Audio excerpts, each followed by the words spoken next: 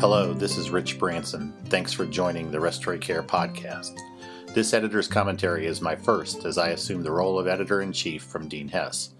During Dean's decade as editor, the journal underwent unparalleled growth and has greatly enhanced respiratory care standing in the scientific community. I am grateful to Dean for his expertise, guidance, and humbled by the opportunity to follow him as editor. I look forward to the continued support of our outstanding editorial board and you, the readers. Together we will chart the future of the science of respiratory care and pulmonary medicine.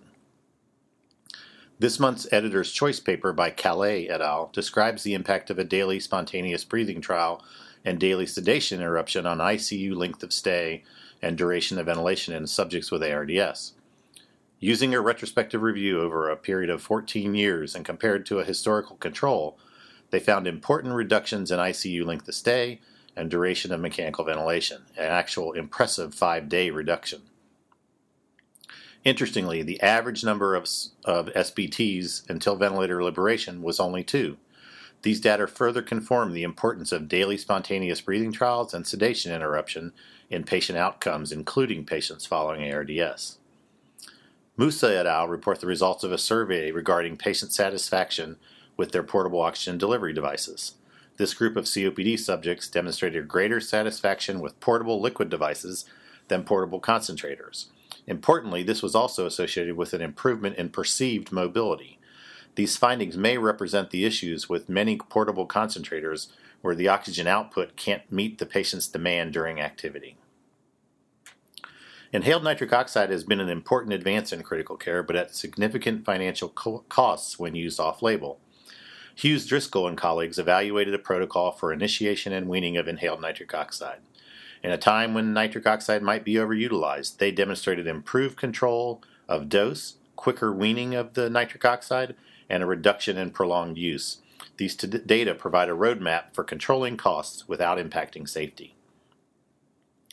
Bry and others reviewed home non-invasive ventilation use in obese subjects following an episode of respiratory failure. At-home follow-ups demonstrated that home NIV use was effective and well tolerated. Not surprisingly, the most obese subjects were the most likely to receive home NIV, and adherence with regimens was associated with improved physiologic outcomes. Emergency department ventilation has been found to impact in-hospital outcomes. Al Ashry et al. Report on the utilization of blood gas analysis and ventilator parameter changes during emergency department stay. They report a number of blood gas derangements, including hypoxia, hyperoxia, and hypercapnia. Interestingly, they found that ventilator parameters were often unchanged, suggesting inattention to blood gas findings in the ED. Haight-Piglu and colleagues evaluated the ability of a model to predict 30-day readmission rates at the time of discharge. This important metric is currently linked to reimbursement. They report that in a group of subjects greater than 65 years of age, their model outperformed the CMS model. Importantly, number of admissions in the previous 6 months, opioid use, renal function, and coagulation disorders were key discriminators. These data can guide post-acute care treatment to correct these disorders. Sleep apnea remains a common disorder with significant logistic and economic hurdles. Bravada and others report the use of a mathematical model to describe the possible diagnostic and treatment approaches for the diagnosis and initial therapy of sleep apnea. In a theoretical cohort, their model supported approaches that diagnose and treat sleep apnea with automatic titration of CPAP. The major cost savings here is being able to reduce the need for additional sleep studies. Physiologic variability is a hallmark of an intact physiologic system, while lack of variability portends dysfunction. Later-Mui and colleagues used heart rate variability to evaluate subject response to extubation in the NICU. They suggested that heart rate variability might be useful in predicting extubation failure within 2 hours of extubation. This should be explored in larger groups and include traditional respiratory variables as well. Recent evidence suggests maternal distress can impact allergic illnesses in children. Smejda et al. Evaluated 370 maternal-child pairs and found that maternal distress increased the risk of childhood wheezing. These data could prove useful for prevention of childhood disease and maternal well-being. The GOLD guidelines represent the international standard for diagnosis, classification, and treatment of COPD. Physical activities of daily living are an important component of the COPD assessment test.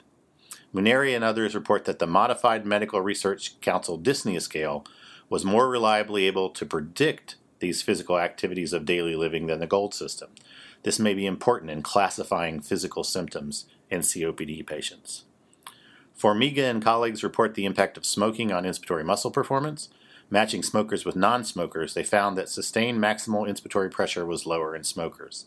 This may be associated with increased end expiratory lung volumes, and the author suggests that maximal MIP has a greater discriminatory ability to detect smoking-related respiratory muscle dysfunction. This month's invited review covers the important issue of rescue therapies in severe ARDS. Alessandri and colleagues represent the evidence for the use of ventilator therapies, pharmacologic treatment, positioning, and extracorporeal techniques in the face of refractory hypoxemia and ventilator failure. Finally, Becker et al. Describe a literature review detailing the value proposition of respiratory therapists. Using the PRISMA guidelines, they performed a meta-analysis including 28 papers detailing cost savings associated with respiratory care. Mechanical ventilation was the most frequent topic, followed by disease management. Inconsistency in study conduct precluded a meaningful outcome from the meta-analysis. This information should serve as a roadmap for researchers in the profession to conduct high-quality research that determines the value respiratory therapists bring to patient care. I hope you enjoyed today's podcast and have a good holiday season. To receive the contents of this and past issues of the journal, visit our website at www.rcjournal.com. There you can also subscribe to receive podcasts of future issues.